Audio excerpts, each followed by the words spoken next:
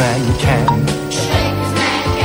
The baker's man can. And if you want any evidence, Andy Rice, of whether or not that has any impact, George, who is our technical producer this evening, with a mask on, I can see his face is alight with joy and happiness. He's waving his arms about like a conductor would at an orchestra of 1,000 musicians, loving every moment of a little bit of retro happiness. And I think that summarizes everything you have to say about a heritage brand.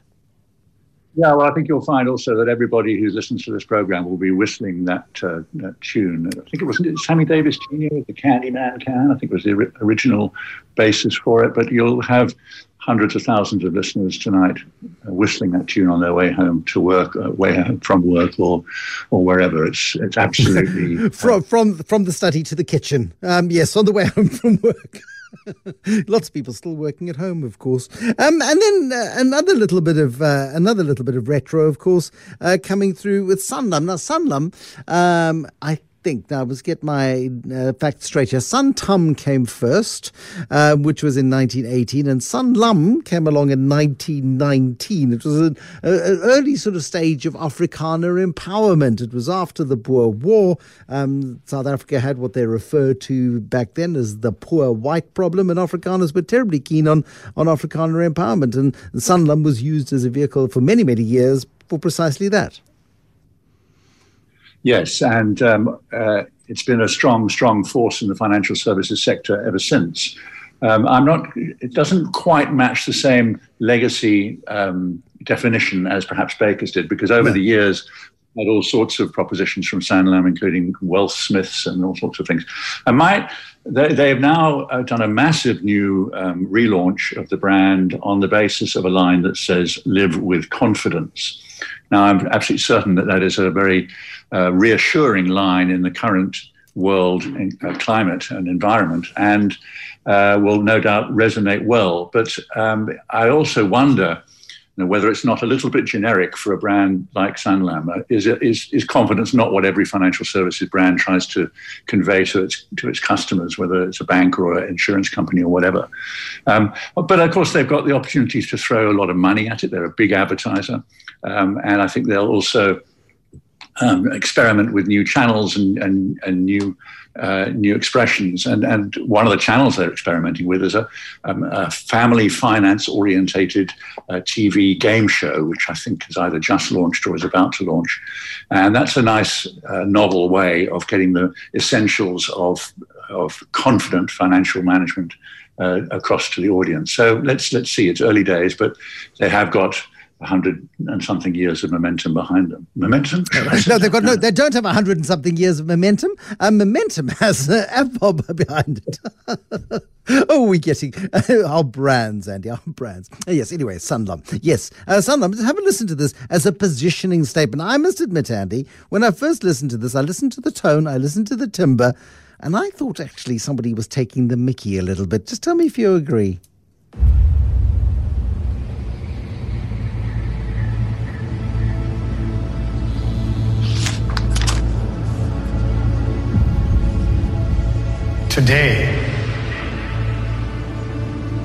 Today we make a promise to every man, every woman, and every child on this continent. A promise to do everything we can to give you a feeling of empowerment that comes with knowing you are in control of your life and that you can change the world. Even me? Yes, you. It's a promise to help you attain the kind of confidence that we believe can make a real difference in your life. Financial confidence. What's that? It's knowing that you can look after the ones you love and the things you own, and that you are prepared for the challenges that life... You got to look and feel of it. I mean, it felt a bit like a Hollywood movie promo playing out, Andy, and it was like almost Jurassic Parky in the beginning. And I kept wanting Monty Python to leap into the middle of the script, because it sounds very Ernstig. Yeah, Ernstig. Not Ernest, it's Sanlam. It's Ernstig. It's not Ernest, it's Ernstig. Still. But I think on second listening, I think that's a little bit unfair. I just wondered whether or not there's not a risk there of just being just a little bit too serious about themselves. Yeah, well, if you look at the print advertising they've been running as well, it has the same kind of tone to it.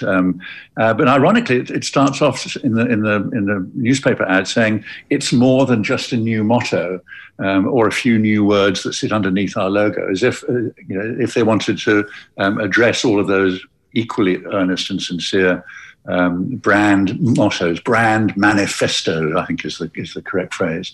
But I have to wait and see. Most of the language of the financial services world has been used up by big brands already, whether it's consistency or trust or performance or whatever it may be.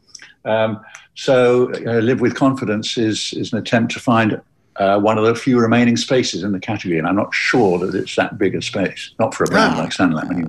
Although, and to be fair, is this idea of living with confidence. I mean, if there's ever been an era where we have lost our sense of financial self-confidence, perhaps it is over the last 12 months where so many people have lost their jobs, where so many people have been massively vulnerable. Some people may have been ill. They may have needed to call on insurance policies or critical illness benefits and all of those sorts of things. I think the selling the idea of confidence at this point in the cycle is probably not a bad idea.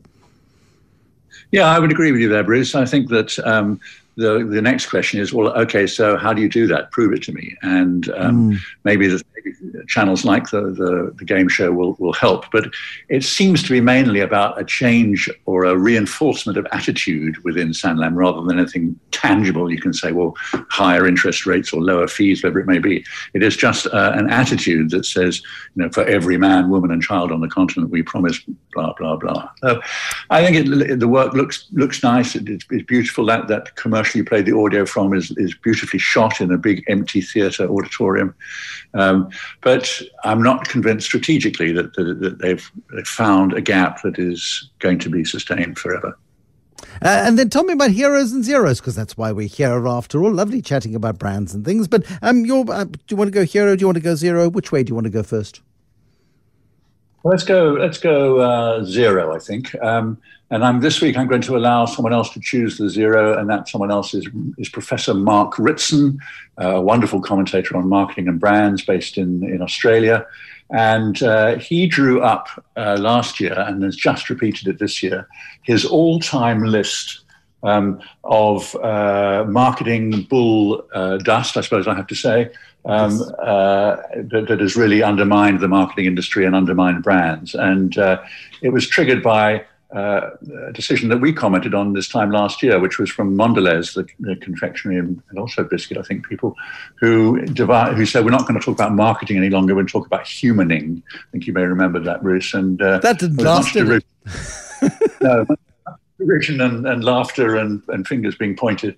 So Mark Ritson took that concept of a marketing decision that was catastrophic and looked at another 10 for this year. And of the 10, I won't go through them all, but some of them that we are very familiar with get his thumbs down for being all-time nonsense. For example, Maslow's hierarchy of needs, which he says was based on very shaky research, very small sample, and which Maslow himself was not confident applied really well to brands. McKinsey, their argument that existing customers are 5 times cheaper to reach and sell to than new customers. He shows that's not the case. But the one that is number one at the top of his top 10 of marketing disasters is not perhaps expectedly, but it is the USP. Anyone who has a view on advertising, if you get into that kind of discussion, at some point very quickly, the idea of a brand's USP, its unique selling proposition, will crop up. And Mark Ritson feels this has done damage to brands and to marketers. He says it's almost impossible these days to find a truly unique proposition. So there's an awful lot of copying and duplicating. And to be honest, he says, therefore there's no relative advantage you can get these days. And all it's done is to make it look like the marketing profession has no idea, about where to go next, and that they are not pursuing concepts like distinctiveness rather than uniqueness. So he gives it number one, thumbs down. Rosser Reeves was the famous ad man who devised the USP, but that's number one, and that's the zero. If Mark were here himself to choose, I'm sure he would agree.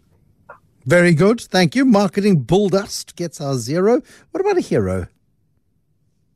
Well, what is it today? April the 6th. That means we've just had April the 1st, which means that we should have had some nice campaigns for April Fool's Day. That seems to be a tradition in the advertising profession to really push the boat out when it comes to spoof campaigns. I thought I'd stumbled upon 2 brilliant ones from Google, only to discover rather late in the day. Fortunately, I mean, this program seems to be riddled with my errors, is that they weren't this year just gone by, this week just gone by. So I've ignored that and gone for another one that I liked, which was for Volkswagen in the USA. But let me just, before I do that, just mention in passing that a local advertising agency called Bain and Bunkle, yes, I know it sounds more like a Savile Row tailor's. I get my shirts from Bain and Bunkle. But if you are a local advertising agency in South Africa, and that name Bain, B-A-I-N, has caused them, they say, some drama and trauma because of its association with one of the defending parties in the Zondo Commission. So they put together, these guys from Bain and Bunkle, a spoof disclaimer which made it clear that their Bain and Bain's Bain are completely unconnected, and any suggestion that they are about to be called before the Zondo Commission is entirely unfounded. It was a nice spoof, a little bit over the top, which is the giveaway. The great thing about April the 1st ad, April Fool's Day ad, is it must be, at least to some people, quite credible and quite believable. And what happened with Volkswagen in the USA is that because of the focus these days on electric vehicles, everyone's driving one, even I'm driving one. But Volkswagen are about to make a big noise in the electric vehicle category. They announced they were changing the name of the company from Volkswagen to Voltswagen. Watts, amperes, volts, you know what I mean? So Volts, V-O-L-T-S, rather than Volks, was going to be the new name of the company. This caused great excitement. The business press got hold of it, and they ran a lot of stuff in the business media as if it was news, because that's the way it had been packaged and presented. And the American dealer network for VW went absolutely mad because they hadn't heard about this until it was thrown at them at the last minute. So the fact that a number of people fell for the spoof is the real acid test of whether an April the 1st idea is a good one or not. This one was a good one. I think, therefore, it just sneaks home against Bain and Bunkle as the best April the 1st campaign or spoof of this year. Weren't there 2 stunts a couple of years ago? I think the ones you're referring to, though, Google did something about a self-driving bicycle, and there were also kangaroo maps or something in Australia. I mean, it's well worth giving a mention because people forget these things, Andy. It's wonderful because things are very gloomy out there, and it's quite nice to have a smile, particularly. Perhaps Google might feel that quite strongly because they get a pretty bad press in most other areas. But the 2 they did, one was, as you say, a self-riding bicycle, literally the bicycle driving through the streets of Amsterdam or somewhere with no rider, no nothing, and stopping at the lights and doing all the good things that a self-driving car should do. So this self-driving bike, you can even work on it. You can have your laptop open and be pedaling around town while working on your laptop. So again, I think, for some, maybe not quite as many as in the case of VW, that would have been credible. But the other one they did in Australia for Google Maps was that they announced that the Street View service and the Google Maps service generally would now cover the entire outback of Australia because they had attached thousands of their Street View cameras to kangaroos, let them loose into the outback and stitched together all the footage that came to them. So they now have a proper Google Maps presence in the whole of Australia. With some lovely made-up shots of kangaroos wearing cameras on their heads, and really, really nice stuff. It is. I mean, and you've really got to be clever and creative with this stuff, and it's the ones that people accept as gospel that really work this year, going to Volkswagen. Well done, Andy Rice. Thank you very much indeed. Andy Rice with Heroes and Zeros on a Tuesday night.